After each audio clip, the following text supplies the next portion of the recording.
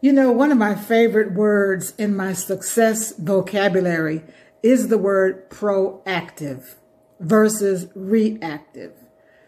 You know, every Friday for the past 2 months at 10 a.m., consistently, I have been life coaching and counseling a couple. And in fact, the husband was the one that initiated the sessions with me. He said, Jewel, look, we're happy, we're in love, but I know we can grow and I don't want to lose her. And I need you to coach me and help me and to work on our communication skills. Wow. That is so awesome. That's an example of being proactive. So often people wait until the car breaks down. They're financially backed into a corner. Their health is ruined. Their relationship is ruined. Their job, their business. And they find out that I've been too reactive, waiting until things got desperate, that I started to seek for help, seek God, seek support, seek mentoring, seek coaching. And here this couple is being very smart and seeking support, being proactive. And I want that to settle in your spirit, because that is a wise way to approach life. Don't wait until things just blow up. Don't wait until you're backed into a corner. Don't wait until you are desperate. You want to be proactive. You want to have a mindset like this couple. They are so teachable. They're such a joy to sit and talk with them every week at 10 a.m. We just finished today.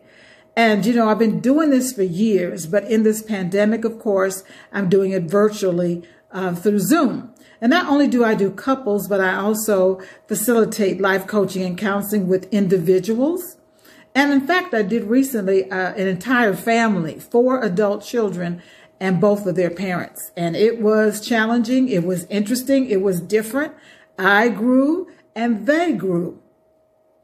And so I love the fact that people are letting go of the stigma of thinking that it's a sign of weakness to seek help.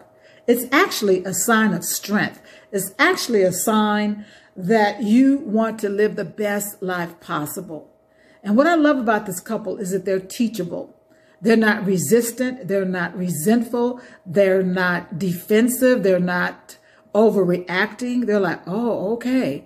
And so today I gave them 10 principles that I wanted them to think about and explore on a scale of 1 to 10. How are we doing with these 10 principles that the self-esteem doctor is putting forth in front of us today?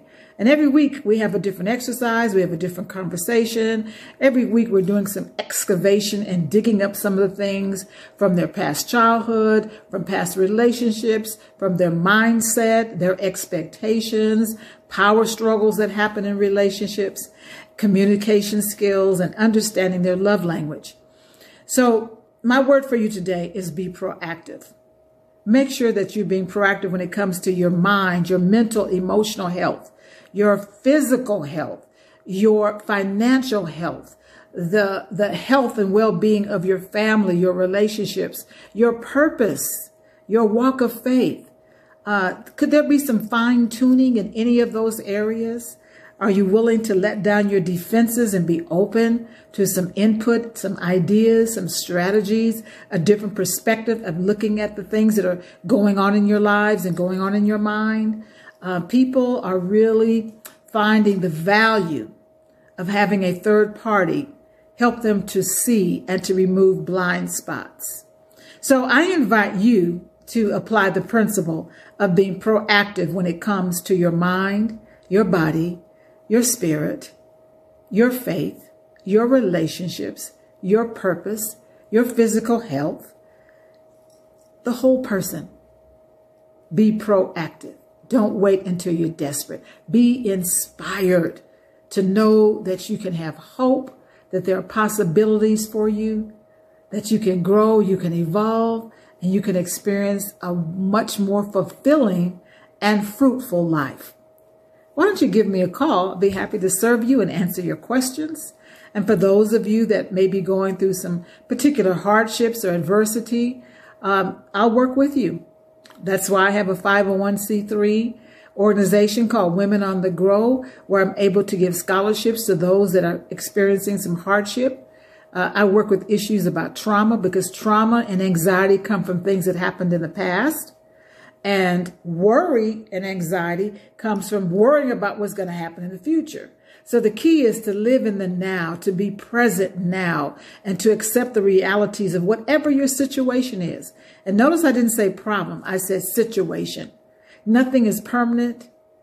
And when you are in the moment and you're present and your eyes are open and you're accepting emotional acceptance of the reality of where you are financially, in your relationships, in your health, in your purpose, in your goals, when you can accept it, now you can make a decision as to what your next step should be. There's so much I want to share with you, so much, and I love doing this. I know I was born for this, and I look forward to hearing from you. Email me or give me a call or text me. This is Jewel Diamond Taylor. Stay in the light.